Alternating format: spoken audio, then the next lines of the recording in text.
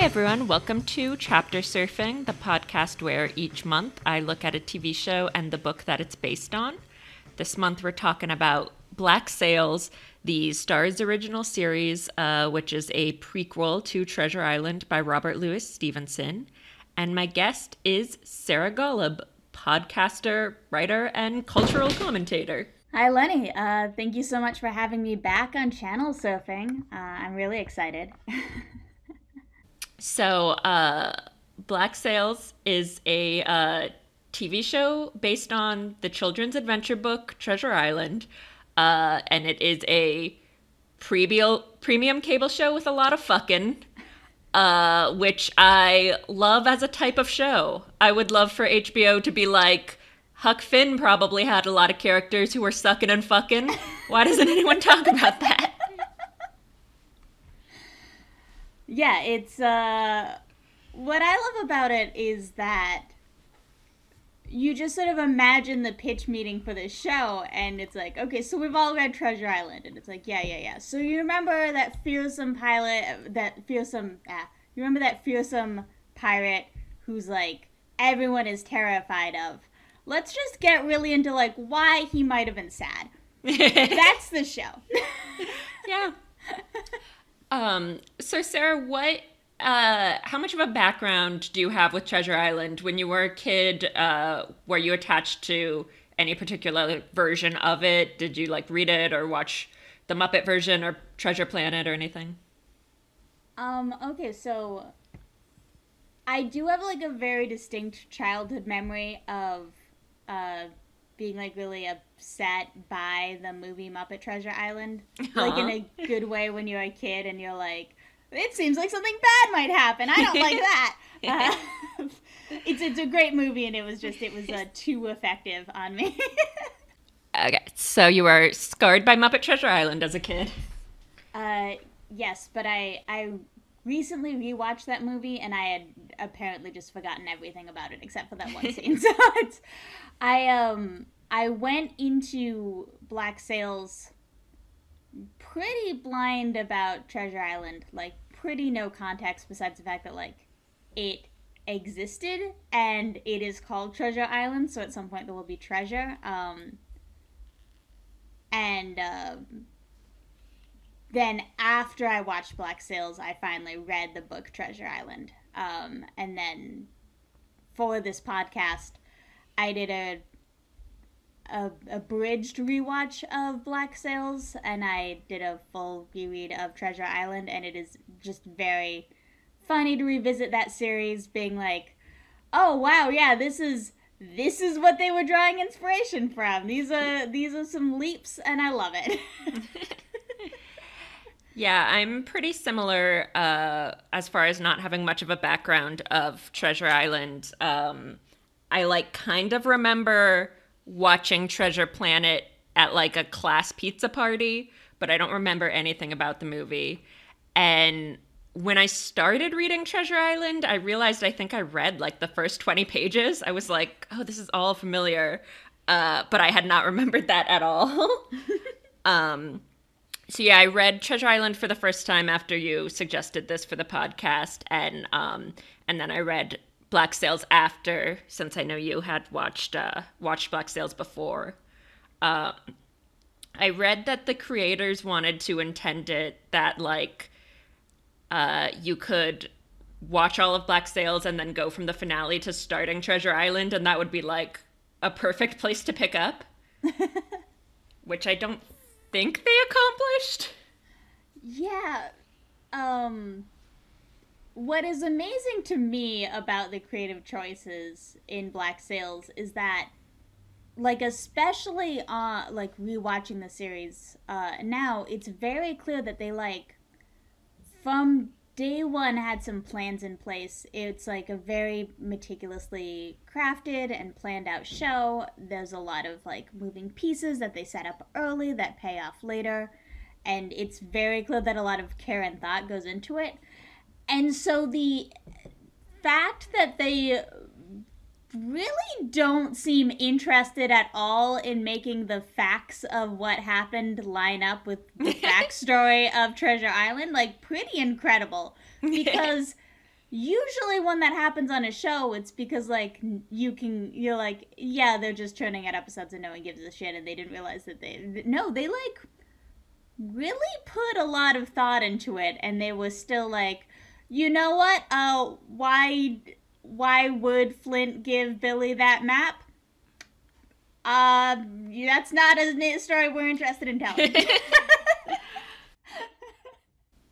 So I wanted to go through and talk about the characters that it has in common, because it's really not very many.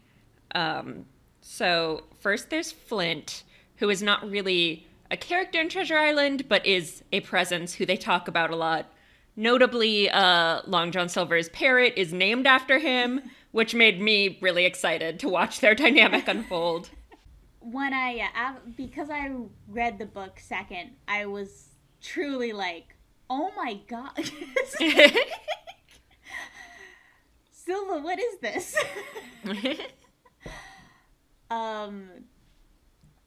Yeah, it's great because in this show they start off as adversaries and they become like really close friends, and then they end on kind of a weird note. I don't want to like overly spoil the show. They end on a weird note. So it's just really, really fun that that whole time, if you read the book first, you know that Silver is going to get a pet parrot and name it Captain Flint and just talk to it and be like, hey there, Captain Flint. Yeah, good stuff. That's definitely a dynamic that still feels underexplored, despite being what the whole show is about. Yeah, no, I could have gone with more scenes of just Silver like meeting a parrot and being like, maybe I'll get a parrot one day, and you know, just more of that. So what did you think of Captain Flint just in general, aside from comparing him to Treasure Island after? Do you mean in the show or the book? The show, sorry. Yeah, I love him a lot in the show. I think he's like a really interesting take on sort of like TV had that run of like we're getting really into like troubled male anti-heroes. And I think he's a really fun and interesting version of that. I sort of tell people that like the thing with Black Sails is like it is like this bait and switch where it's like we're like Game of Thrones, because Game of Thrones was huge when it came out. And it's like, we got a lot of violence and fucking and there's tits on screen or whatever. And then like the bait and switch is that it's actually just sort of Mad Men but with pirates, with just a lot of meetings and a lot of just people double crossing each other and being like, what do we got to do this week? Yeah, that's a good description. Yeah, Flint was definitely the character that it was, like, pretty easy to accept their interpretation of going in because, you know, there's very little about him in the book. So mainly I was just like, I really want Long John Silver to seem obsessed with him, and that was all they had to do to make me happy. Yeah, they get pretty obsessed with each other. I think also if we're going to talk about Flint, spoiler for the show, I guess, but this is a thing I was spoiled on, and it's the reason why I watched the show, is, they get into Flint's backstory, and, Flint's backstory is that he, fell in love with a man in England, and, obviously, since that was illegal, things went pretty wrong there. And Flint was so mad at England for that he decided to become a pirate. And his goal in the series as it goes on is to eventually, like, start, like, a war that he hopes will take down the English Empire. And that doesn't happen because the book does take place in the past, and that didn't happen in real life. But I thought that was one, it's just it's nice to have some incredibly angry queer rap. Yeah, I really love the whole energy of this show being like, okay, the main character is a guy who does not appear in the book at all and is just mentioned, and also we're gonna make him gay. Yeah, he's and it's, I think, what I was speaking to before about like that whole kind of anti-hero characters is, it's like there's these characters like Don Draper or Walt Whitman or Tony Soprano who have these secret double lives. For Don Draper, it's like literally a stolen identity, and for the other two guys, it's like crime stuff. But I think it's and there's in-show reasons why those men have these like very constructed personas. But I think it was about time that there was a anti-hero constructed persona guy he's gay, and he had to be in the closet because that's usually the reason why people have elaborate constructed personas. Yeah, I feel like that is something you bump up against with that anti-hero type a lot. Like, I know I talked to one person while Mad Men was airing who said that their big theory was that Don Draper was Jewish, and then when you find out he's just like from a farm, it's kind of a letdown as like a big secret. So yeah, it is nice having that thing of like an actual identity that would lead you to construct a double life, like you said. Yeah, and then also the fact that like what I love about Black Sails is I'm somebody who gets kind of caught up in like the moral universe of his show. Like, I love Always Sunny in Philadelphia because I love bad people just being awful, and everyone in that world is awful. But then if you watch like when you watch Parks and Rec and everyone's mean to Jerry, like that bothers me because I'm like, what did Jerry do? I just need the world to like, I need to know what the sliding scale of this universe is of like who is an asshole and who I'm rooting for. And so a show like Black Sails, along like Always Sunny or like Archer, it's just sort of like everyone's a murderer. Baseline, everyone's a murderer, and then the good guys or bad guys are just who seems like a tool about it. Yeah. To prepare for this, I read the Treasure Island Spark Notes, which is interesting to read because it is like a 200-page book for children. So it's like, how much can they really scare up in terms of observations? But what was interesting about it was it talked about how the book is sort of like frustrated with civil English society, and you can see that like Jim recognizes that like the doctor and Trelawney and the captain are all like upstanding citizens who he respects to a degree, but he doesn't like really give a shit about them. And then as soon as he meets Long John Silver, he's like actually like captivated and really really interested in this person. And the way the book plays out is kind of just like yeah, you know, civil society kind of sucks and is stuffy and uninteresting, but pirates will probably end up dead, so, you know. And it's like kind of unsatisfying as a like theme in a book, but also very relatable.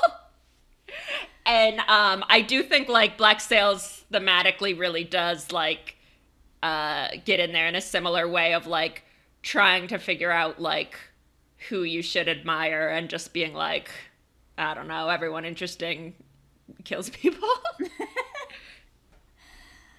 Yeah, it's that's an interesting read on it. Definitely when I was reading the book, and this might be colored by like the fact that I watched Black Sails first, and that show hates society so much. It hates it so much.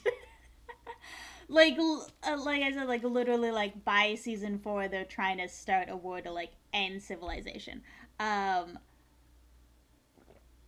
So I felt like that book had like real narc energy because like the doctor and like Trelawney and the captain are all like just sort of like, well, here are the rules, and we're gonna keep doing the British society rules, even though we are being hunted by pirates, and it's like, oh my god, come on.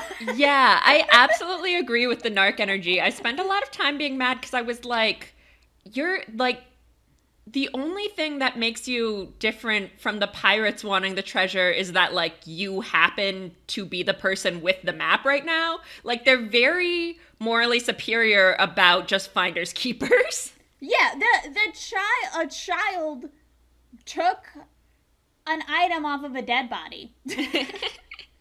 Not his item, not a relative of his, just a guest in his house, a guy he knew died, and he was like, okay, I'm gonna take this thing from your suitcase. And then that entitled the adults who he told to a treasure. It's nonsense.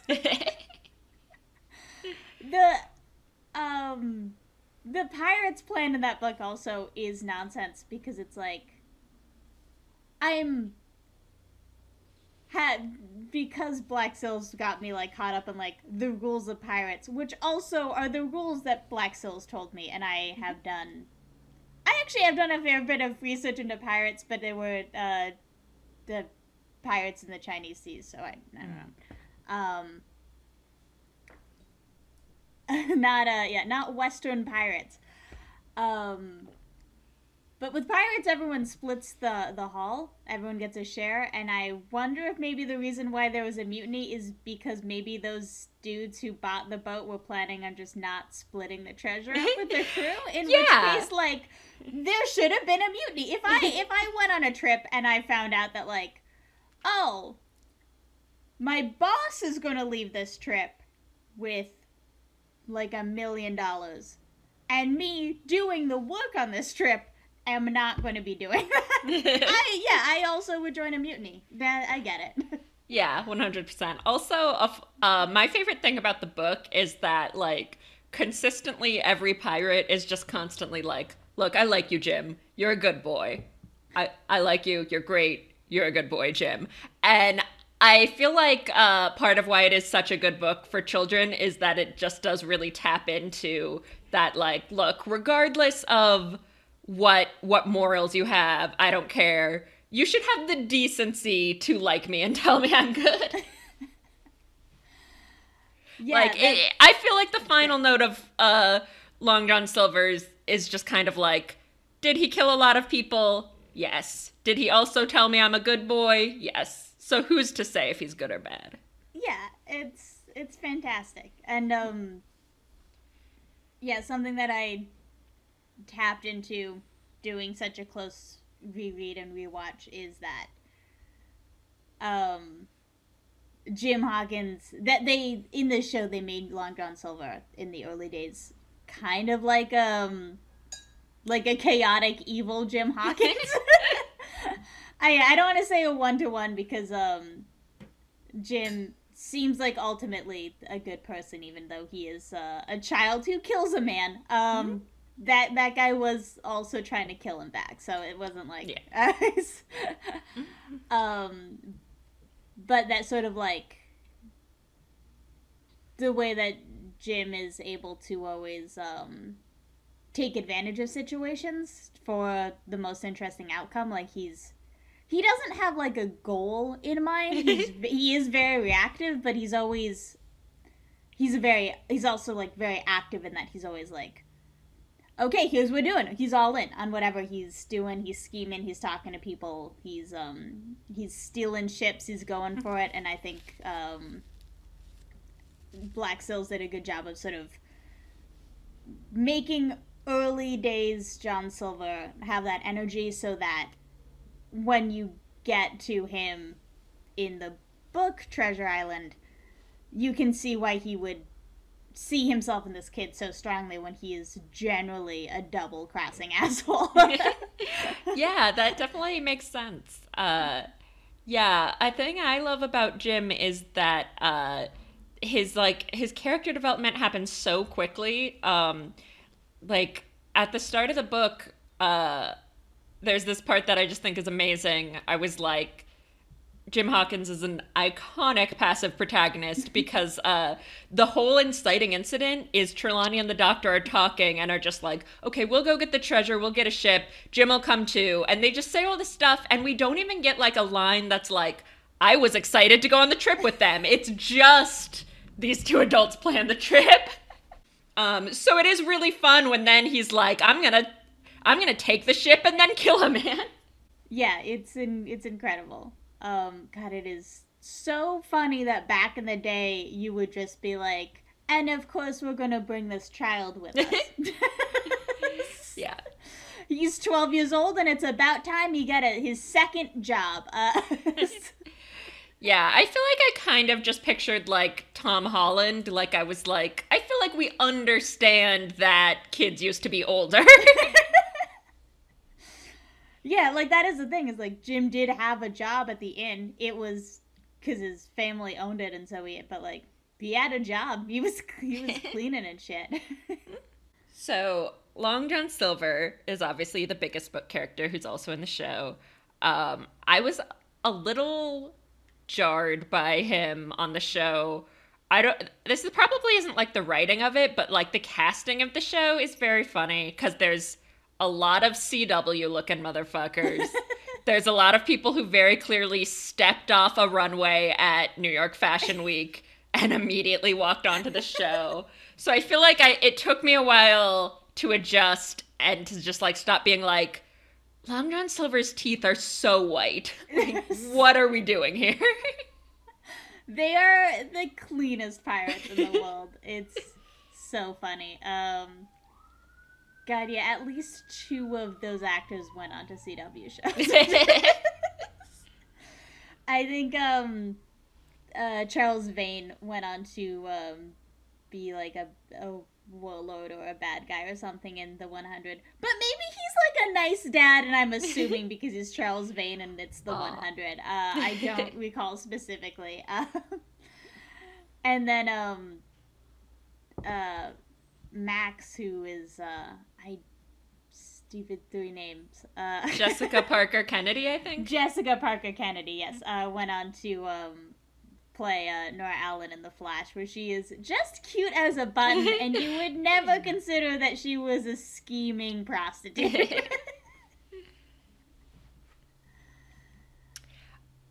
So having watched the show first, were you surprised by Long John Silver in the book, or like how did you feel reading it after watching the show? It is weird just because the story arc that they do for him it does feel like at some point they were like, oh wait, this guy's in the book. Here's a curveball. So the in the show, Long John Silver's one and only like real love interest is this woman Madi, who is from a colony of former slaves, or it's a colony where escaped people who were being like trafficked got away from society and made their own little town. And she, by the end of the series, is kind of like, oh, we are absolutely not dating anymore because you're a huge sellout and I have moral principles. And so the idea that she, as like a political leader in this town, possibly runs off to England with John Silver to open a bar is very funny, and I want a sequel to Black Sails, prequel to Treasure Island, that's just about if John and Maddie open a bar together. Because I think much more likely he is just he marries a woman who also happens to be black, unrelated to that relationship, but it is very funny imagining that it is just the same woman was like, you know what, I've come around. Let's go to England and open a bar, baby. Yeah, it's they have a lot of fun with the fact that like the only thing we really know about Long John Silver's personal life is that he's married to a black woman, because also like his very first interaction with Jessica Parker Kennedy feels more significant because of that. You're like, oh, the one thing I know about him is that he has a black wife. This is going to be a thing. So it's kind of fun when they're just like have some great sex and then are bros. Yeah. Their relationship is so fun. They don't get a lot of scenes together, but I think it's one of those things where characters are like so similar that they're like, we're not even gonna get into this. They're both such little schemers that they're like, you know what? It's why even pretend? Why even pretend? But yeah, it's very funny. It was very funny to me reading the books to be like, oh, he opens a bar, and oh, I guess he possibly marries Maddie, or at least he settles down with someone. And then it's ultimately like a tragedy that he goes back to this island, because in the spoilers for the like very, very end of the show, we've spoiled a lot, but yeah, it's all been vague character notes. Flint wants to keep the treasure to sort of finance this war with England and Europe and, you know, the civilization, which is, he's got some good points. Civilization is bad. He wants his treasure to help finance that. And so Silver wants to give it up to England so that, you know, he can leave and be with his wife and be happy. And so Flint buries it, and then Flint's the only one who knows where it is, and they're on their way to get it, and Flint's like, okay, I'm not actually going to show you where the treasure is until you promise me that, like, you're not going to just give this to England.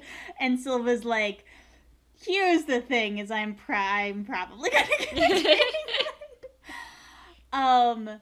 So it's like, I think that is an interesting character thing where, like, Flint is like, you will one day get bored of your life and you're going to look back on this moment and you're going to regret it. And it's interesting that that's sort of the note that they chose to end on, with Silver thinking that he doesn't want the treasure. And then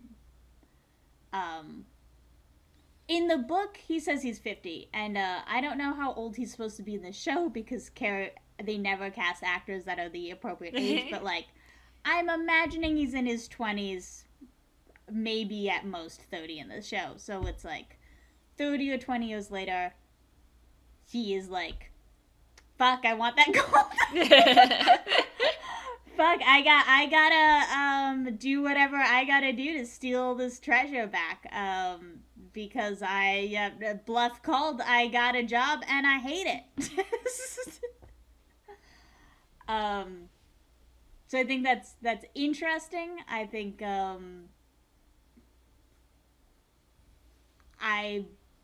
it's a bit of a curveball character arc to be like, he will decide he doesn't want treasure, and that's where we're going to end this series, and with everyone knowing that he changes his mind. But also, I've got this theory that every prequel is a tragedy, and that's, I think, an interesting take on that.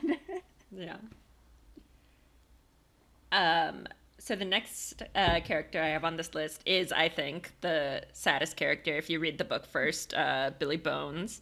Because even though, like, you know, Flint is going to die at some point, I feel like that's not as sad as just, like, Billy Bones becoming, like, a decrepit, drunken old man. You're Billy. Just like, oh, buddy. I know, Billy has that, I talked about the moral universe of the show before, like, Billy has this unfortunate thing, and this is also just sort of, like, my personal feelings on the character. I know not everyone feels this way about Billy, but, like, he is sort of the douchebag asshole character because he's the one trying to stop, like, he's the one interfering with Silver and Flint's whole deal. He wants to, like, kind of break them up because they're too powerful together. And, like, he's not morally worse than them in any regard at all because they are murderous pirates. It's just that in the show you're like, God, Billy, just let them do their weird little thing. I don't care that they're trying to kill lots and lots of people. Like, they've got a vibe going and you're ruining it. But yeah, poor Billy.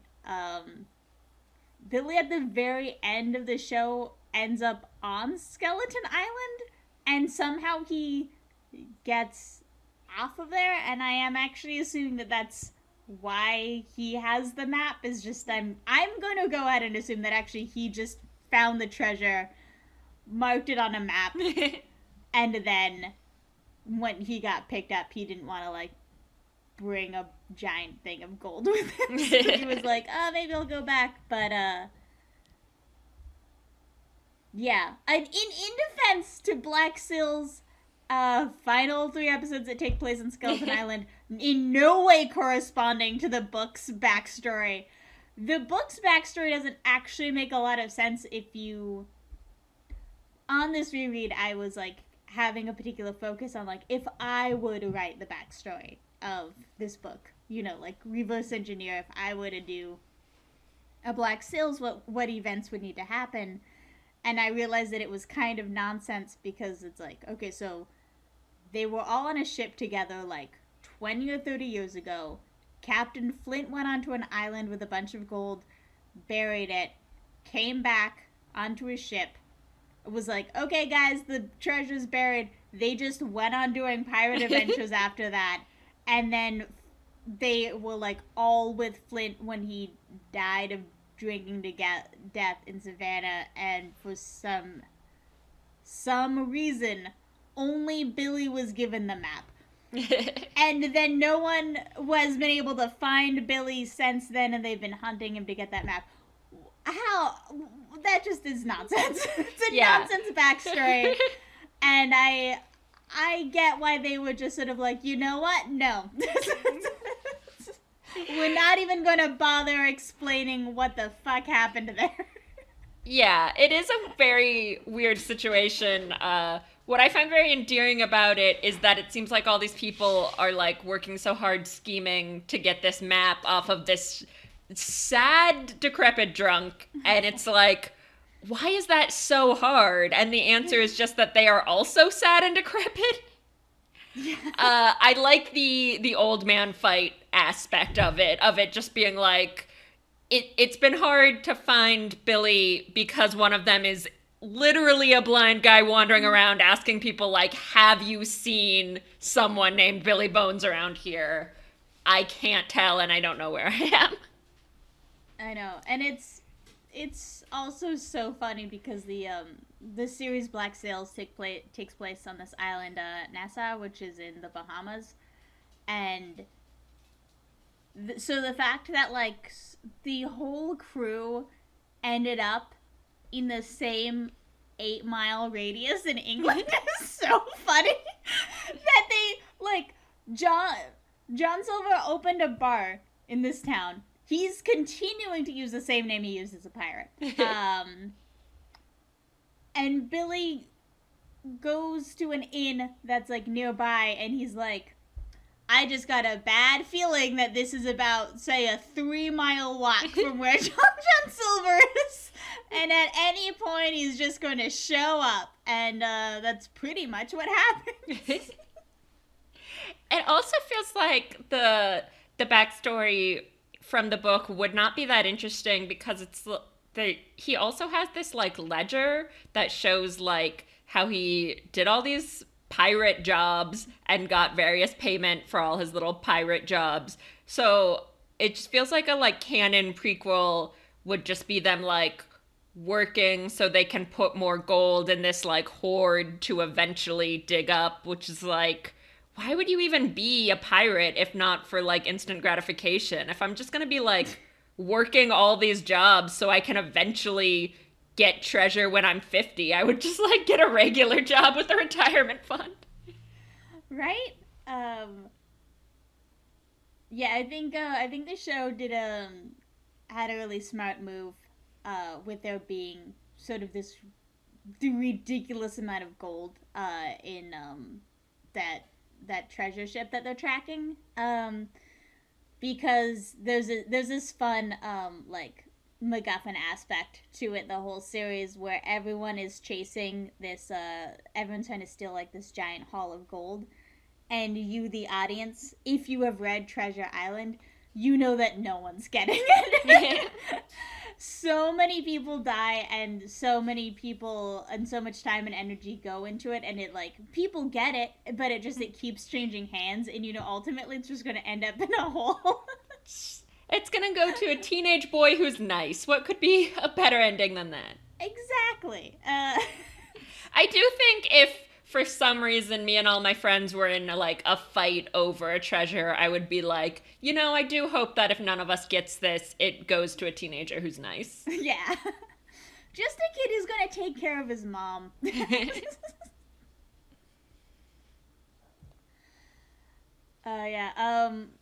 Let's talk about how ripped Billy Bones is in that show. It's comical. Yes. It kind of is not to my taste, because I really like in Black Sails how everyone is just like an old dad, and I feel like if I made a Treasure Island show, it would be like J.K. Simmons and Sean Bean are just like riding around telling young boys they're good boys, being everybody's dad who sometimes kills people. But yeah, obviously it is a prequel, and a big part of prequels is being like, let's imagine that for some reason this guy was model handsome when he was 20. Yeah. Doesn't even do it for me. It's just he's comically ripped compared, like they're all pirates and he's the only one who's super ripped. Okay, Vane is also very ripped. Yeah. They just really want it to be impressive that Billy Bones, by the time he's 50, has had enough rum to just completely destroy that body. He's not even, like, actually, like, disabled like a lot of them. He's just, like, so drunk that he's weak as a kitten at that point. Yeah, it's, yeah, if Treasure Island, the book, has any moral, it's just that you should not drink rum with such frequency, because it'll just wreck you. Yeah, the Spark Notes was literally like, rum was considered bad for you, not like the wine that the sophisticated characters are always drinking. Wine's good for your heart, because it's one glass a day. Oh, here's something I want to talk about. I took a screenshot of the digital version of this book. Hold on, yeah, I want to talk about how they describe in the book they describe Flint as ugly, which is not the case in the show. He's an older gentleman and he's always covered in blood, but besides that, quite handsome. And if you're me, that's all handsome. But yeah, they're talking about the Walrus, which is the Flint's ship, and yeah. One fine day, up went the signal, and here comes Flint by himself in a little One fine day, up went the signal, and here comes Flint by himself in a little boat, and his head done up in a blue scarf. This just. And I like that little detail that he's got. He's just a fashionable little guy.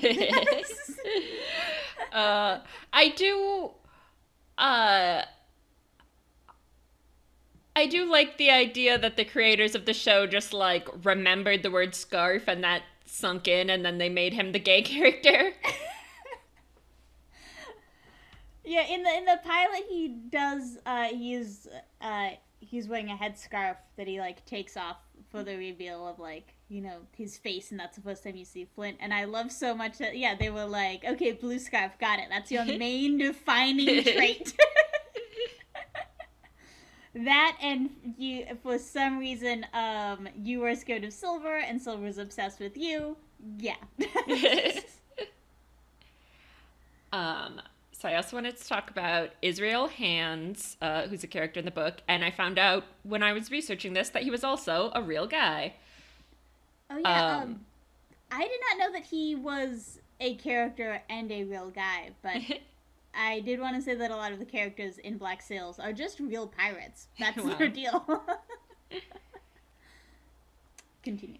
Yeah, I think he was probably. I skipped forward in the show a little bit so that I could check out Israel Hands, and he was the one who sort of like worked for me the most and like popped after reading the book, because he is like appropriately scary, and a lot of this show is like, what if these bad guy pirates were just handsome, charming young men?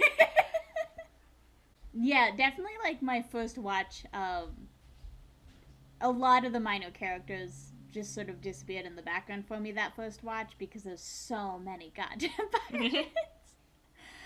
And so on rewatch, I was like, oh, that's Hands. Oh, that's Ben Gunn.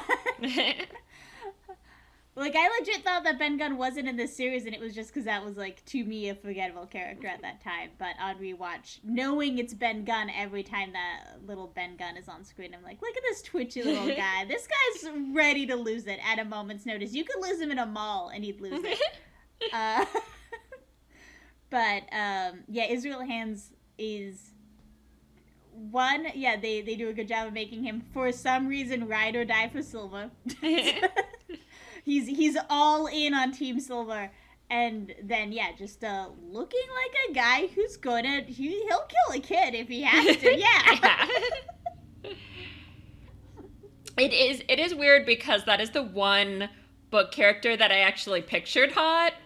I really pictured him like Eli Roth. So him being the ugliest one in the show threw me personally for a loop. So then the final book character I wanted to get to is Ben Gunn. I think it's very fun that they decided his main character trait is being marooned on an island, and that's just what he's spent 90% of his life doing. Yeah. A smart move, in my opinion, for Black Sails' adaptation is in his first episode. He is marooned on an island, but it's because he was part of a slaving vessel that crashed or got taken by this maroon slave colony, and so you're like, oh, so he deserves it. There you go. Yeah, that's fun because I feel like in the book there's almost this sense of like, he acts more like a British gentleman than the other pirates, and therefore he's morally better. Which, reading the book, I was not really on board with at all, Yeah. and is definitely that narc energy you were talking about. So yeah, I do love them being like, oh, he acts like a British gentleman, so he would be a slaver. Yeah. He's bad. He's a bad dude. And he's just God, yeah. They have this fun scene where when he's on the boat outside of Skeleton Island, he's just sort of like looking into the island, and he's like, I'm hearing voices already. It's just like this dude. In the book, his backstory is actually that like he never went on the island with Flint because everyone who went on the island with Flint died. And then he went with some other pirate group, talked them into going to this island because he wanted to look for the treasure, and then they left him when they were like, you wasted our time. So that also is kind of fully on him. They were like, you can get on the ship or you can look for that gold, and he was like, I'm going to take my chances with the island. Oh, Ben Gunn. Yeah. I love the detail in the book where he says how much he misses cheese, and then the doctor is like, oh good, I've been carrying around a piece of cheese in this tobacco case. That is a delightful detail. Yeah. I don't chew tobacco, it's just for this piece of Munster. Yeah. Yeah, look, I don't even like cheese, but that is one of the few moments in the book where you're like, okay, yeah, this is the point of civilization, right? Is that you have access to cheese, you have access to just foods that you don't personally make. You do not have to hunt everything yourself. um, all right, so let's talk about now that we've talked about all the characters who are also in the book. Let's talk about Max, the Jessica Parker Kennedy character, because I thought she was far and away the best character. Like, by far, I was just immediately like, this is the interesting story, and also Jessica Parker Kennedy is acting circles around everyone else. Yeah, she's amazing. Max is a fantastic character. If you're going to watch the show for Max, I would like to just give everyone a warning that her season one storyline uh, involves rape in a way where I don't think that they needed to. It does serve story function and it isn't like titillating, but it definitely is like so much more rape than we need to have on that show. Uh, and that after that series low point, she has very good storylines and is very in control of her narrative for the rest of the series. And I just want to give people a heads up on that. Um, yeah, I get why in the room they were like, we need a reason for them to kill an entire crew of uh, pirates. We need something bad enough to justify killing a whole crew. I just don't think it needed to be on the show. That's all. Mm-hmm. That's fair. But yes, Max is amazing. It's just really neat that the show, yeah, just they're like, okay, so obviously Captain Flint, the scariest pirate ever. He's a gay man who loves his boyfriend a lot, and Max, the sexy prostitute, of course she's a lesbian who's very committed to a trash goblin girlfriend. That's just fantastic all around. Yeah. It has just so much on-screen lesbian sex. Really big kudos to them. It was especially exciting because I first know Jessica Parker Kennedy from The Secret Circle, where they made her character straight. It was like she was supposed to be in love with Phoebe Tonkin, and then they were like, actually, what if she had a thing for bad boys? So it's very exciting that in everything since then, she's just been extremely gay. Yeah. And you know what? She's great at it. Yeah. Really good longing eyes. Just yeah. So Max is such a great character, and just now all I can think about is how pretty she is. She's wearing eyeliner in every scene, even like ones where she's like in the bath or sleeping. It's just 24/7 eyeliner. Yeah, everyone in this show looks insanely good. I feel like when there's like full frontal and someone has like a huge bush, that's like their weird concession to historical accuracy, and it's like that's not enough for me to buy this. I know, yeah, just the cruise full of pirates, shaved chest, sure. But in season 1, I think Max's relationship with Eleanor is really good. I feel like very few shows pull off the thing of like having a great couple and then having them part ways in a way where I'm like sincerely like, oh yeah, I see why you can't be with that person for at least like a little while to be like, hey man, that's not cool. I just feel like so few couples on TV have like any sort of believable obstacle once they're not together anymore. And I feel like Black Sails took me on a journey with them. Yeah, they've Max and Eleanor are a really interesting relationship. Because yeah, I skipped to like the final 3 episodes of the series. Somewhere in there, Max has a really great speech about how when she was Eleanor's lover, she learned a lot about Eleanor's strengths, and when she was Eleanor's rival and enemy, she learned a lot about how to avoid Eleanor's mistakes and sort of just how that relationship while it was a romantic and sexual relationship, like also was just sort of a defining like general person and character foil for her, which is something you don't see a lot. You don't see enough on TV. Usually on TV, when there are queer storylines, either like they never touch, or they're just like a cute little couple, and then there's no real like actual depth to their relationship outside of them dating. Yeah, I like that with Max, like, it is an actual important thing to her story that she's very good at sucking and fucking with chicks. Yeah. Her other love interest, Anne, I also really like, who I think is supposed to come off like the like less attractive butch one, but she's literally just wearing a hat. Like they go to all the trouble of having like full makeup and waxed eyebrows and everything, and then put a hat on her. But I really enjoy the dynamic after Max has sex with her, where she's talking to her boyfriend and is like, yeah, her whole thing was that she needed good lesbian sex with me, and Anne's boyfriend is like, yeah, that's fine. Yeah. I get that.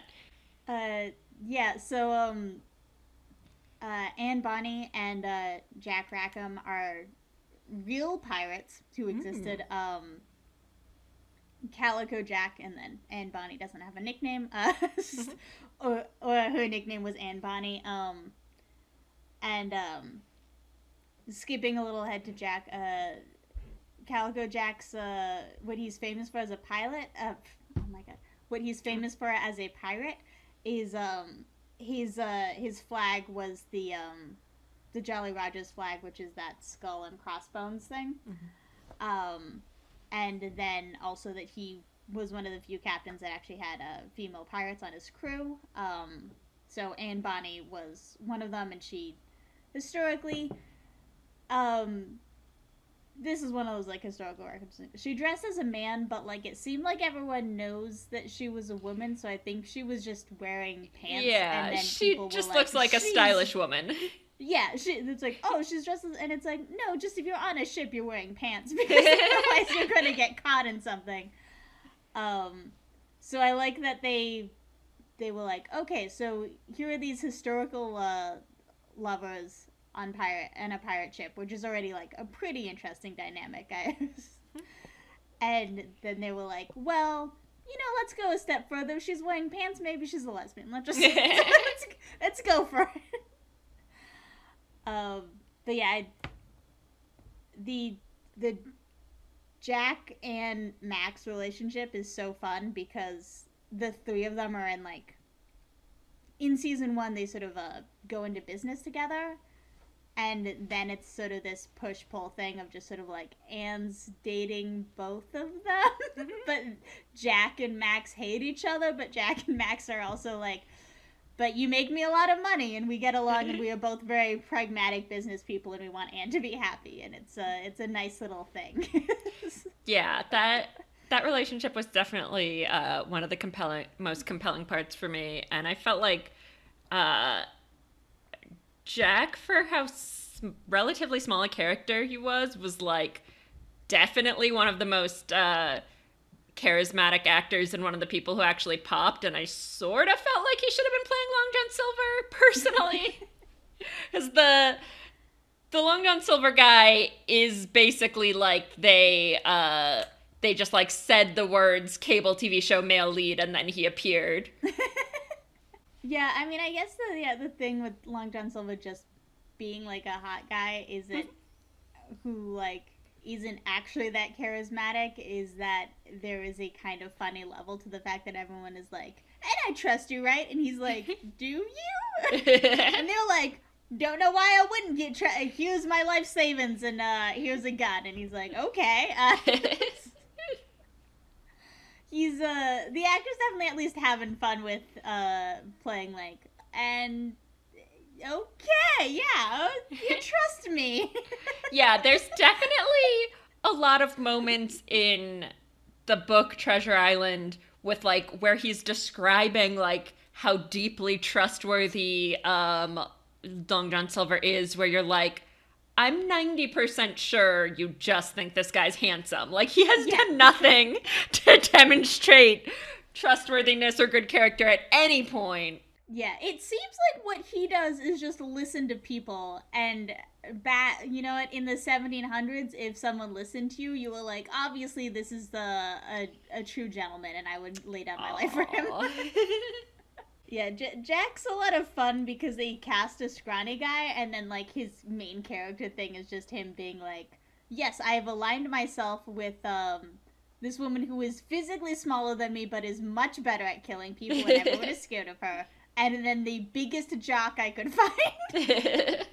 I love Anne Bonny in the show because, like, yeah, they cast a supermodel, but then they, like, put dirt on her face and just don't show her and just have her, like, scrunched in and covering her face at all times. And so... Yeah, she really has the vibe of, like, when your high school drama program casts, like, the mean girl who gets all the lead parts as, like, the male lead because none of the boys are good enough actors. Like, that is exactly what she looks like, is, like, a senior who would make fun of my outfit, but she's playing Long John Silver in a play. Yeah. But yeah, I just love that, is that she's so stunningly beautiful, but her character is mad about it. Her character's always like, why are you being nice to me? Fuck you, fuck off, I'll stab you. And then Max is like, you sweet little angel, I love you. Just... She never says more than, like, 5 words, and she's real stab happy. And then just, like, Jack and Max, who are, like, 2 of the smartest, most eloquent characters in the show, are like, that's my baby. Oh, yeah, it's good stuff. Sarah, do you have anything else you wanted to say about Black Sails or Treasure Island? Okay, I do. Let me look at my little notes. Okay, can we talk about how bad the original title to Treasure Island was? Because according to Wikipedia, it was The Sea Cook, A Story for Boys. Yes. I don't think Black Sails would have been made if it was the prequel to The Sea Cook. I love that it's a story for boys. I can't disagree. It seems like a good story for boys. Yeah, I'll say this about the book as well, is, like, I was expecting it to be, you know, like, not great. One, old books are just usually kind of boring. Mm-hmm. And I say this as someone who reads a lot of old books, that's why I know.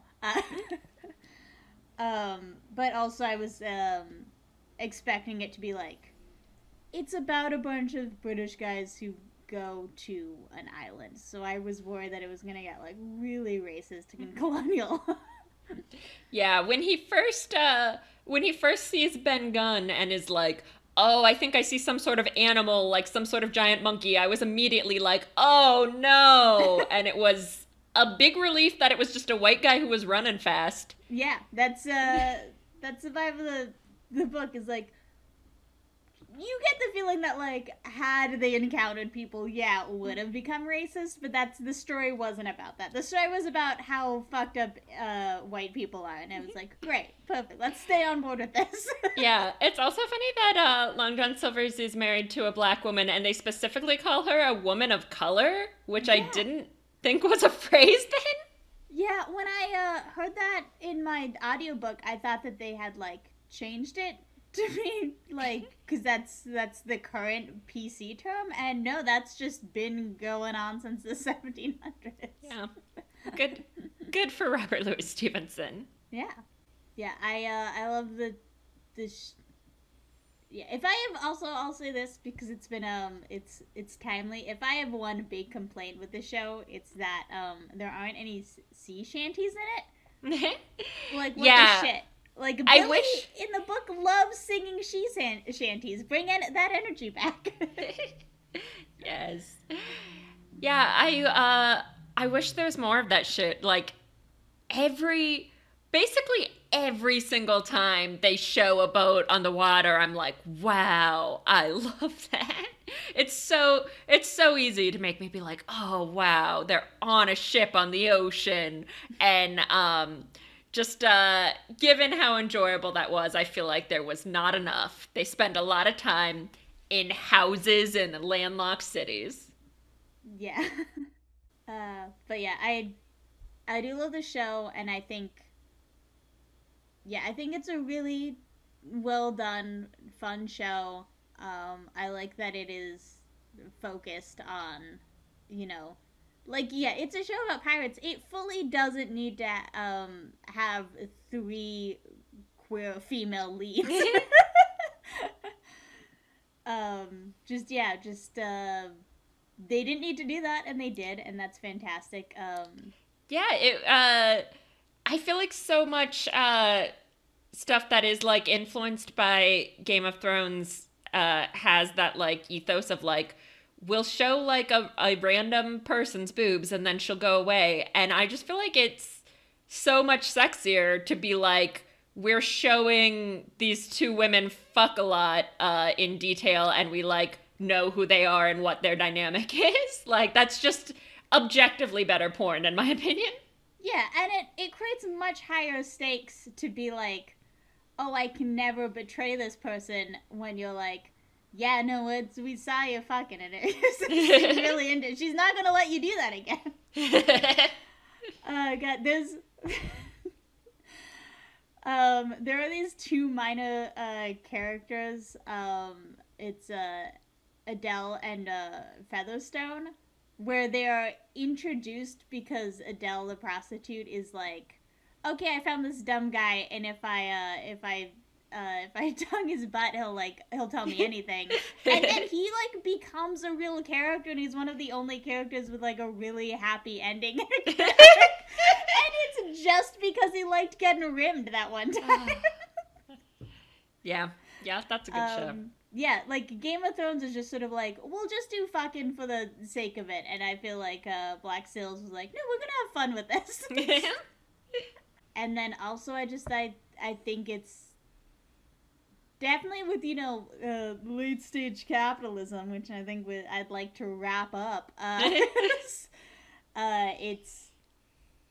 given that the show took place like really early in America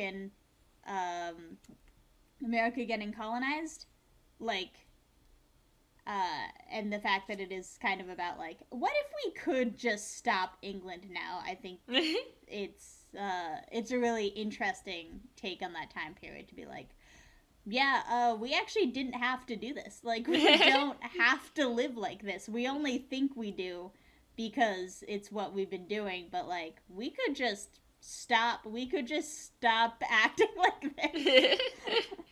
And it's really good at showing like the hypocrisy of governments and the way that who gets kicked out of polite society, and also like how everyone is kind of bad, but also how like they get it. It is nice at some point. You do want to just like be safe in a house with the people you love.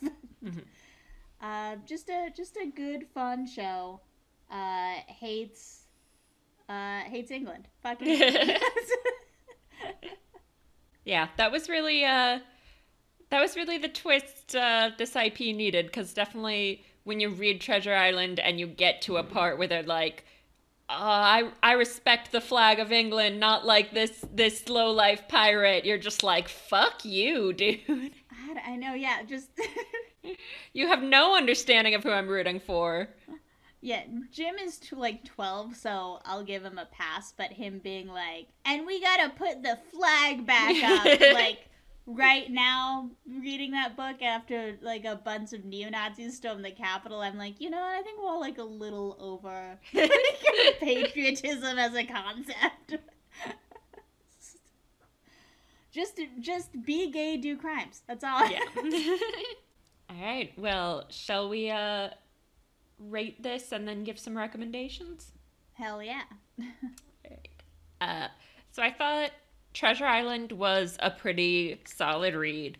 It definitely, like you said, old books are boring, and it makes certain choices, like the whole section when they switch to a less interesting narrator for like no reason. But overall, I think it's a pretty solid, fun adventure, so I'm gonna give it 3 stars. And then Black Sails, I like. Sometimes I have a little bit of trouble paying attention to it. It's not like wall to wall thrills for me. But I think the Max storyline is truly amazing and just something you don't really see on TV.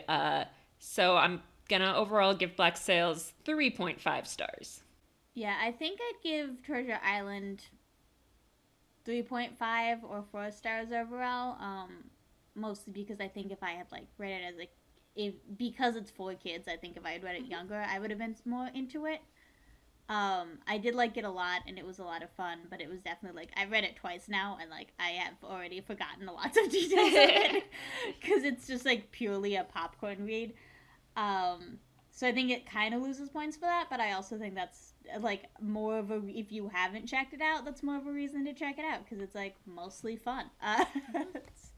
It's just it's a little sea adventure. And then I'll do it. I'll give Black Sails 5 stars. I think Hell yeah. Season 1 is kind of like a slow burn, but then once I can get past that, like it's I find it really gripping and really smart, and it is so cool to see those sea battles. I don't know what it is. It's a fun time. Yeah. All right. So I'd like to end on a recommendation. Since I liked Black Sails, the TV show, better than Treasure Island, the book, I'm going to recommend a book for fans of Black Sails. And I'm going to recommend the book The 100 by Cass Morgan, which is also just sexy people making moves in the middle of just a crushing capitalist environment.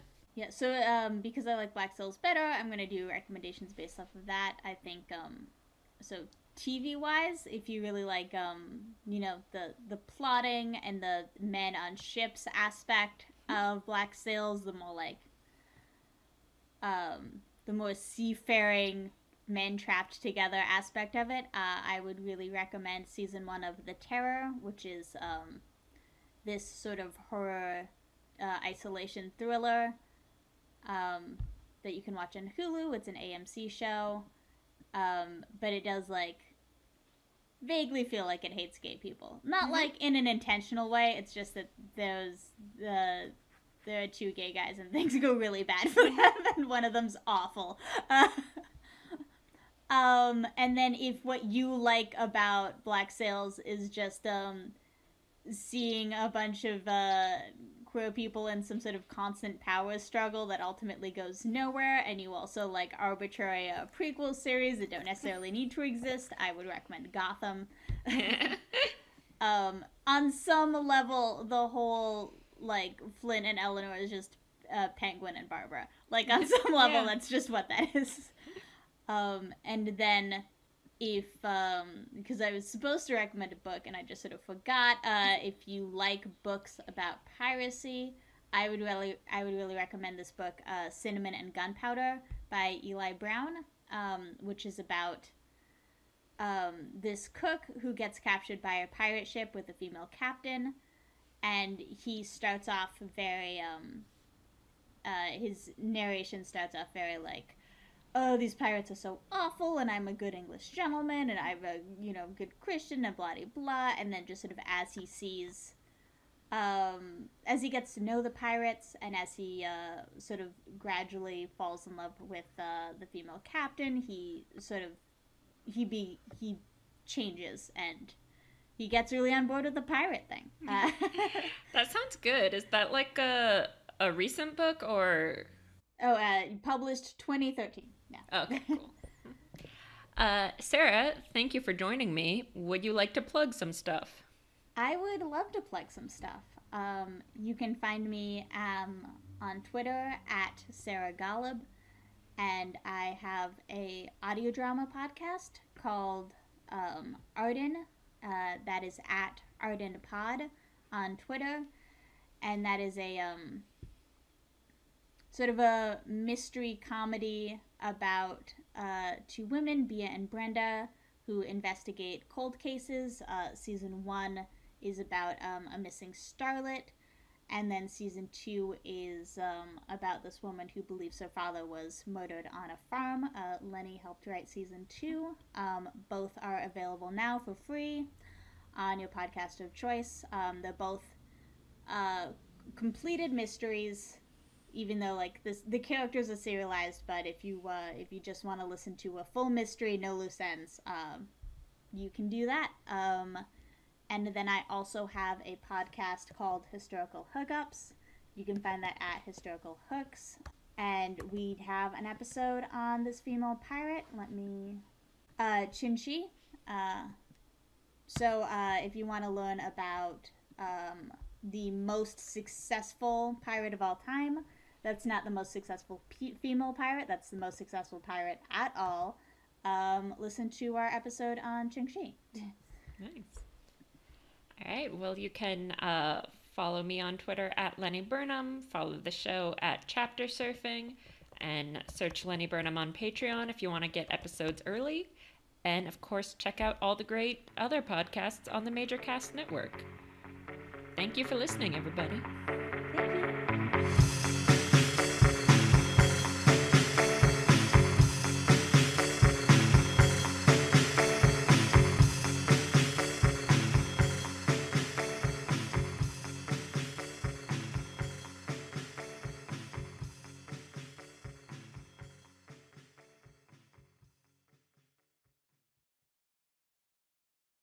Do you want to learn falsehoods? Do you want to learn the not truths? Do you want to go to hell? Join Eric McAdams, Alea Lockney, and Liam Sr. as they go to hell. We Are Experts is a podcast on the Major Cast Network. Each episode, we take a topic we know nothing about and speculate wildly till our heart's content. And then they sort of learn a little bit about the real topic at the end. But not too much. Just a little. Tune into We Are Experts, wherever you get podcasts, whenever we feel like posting it. Thanks for listening to the Major Casts Network. Stay fun, stay nasty, and stay major.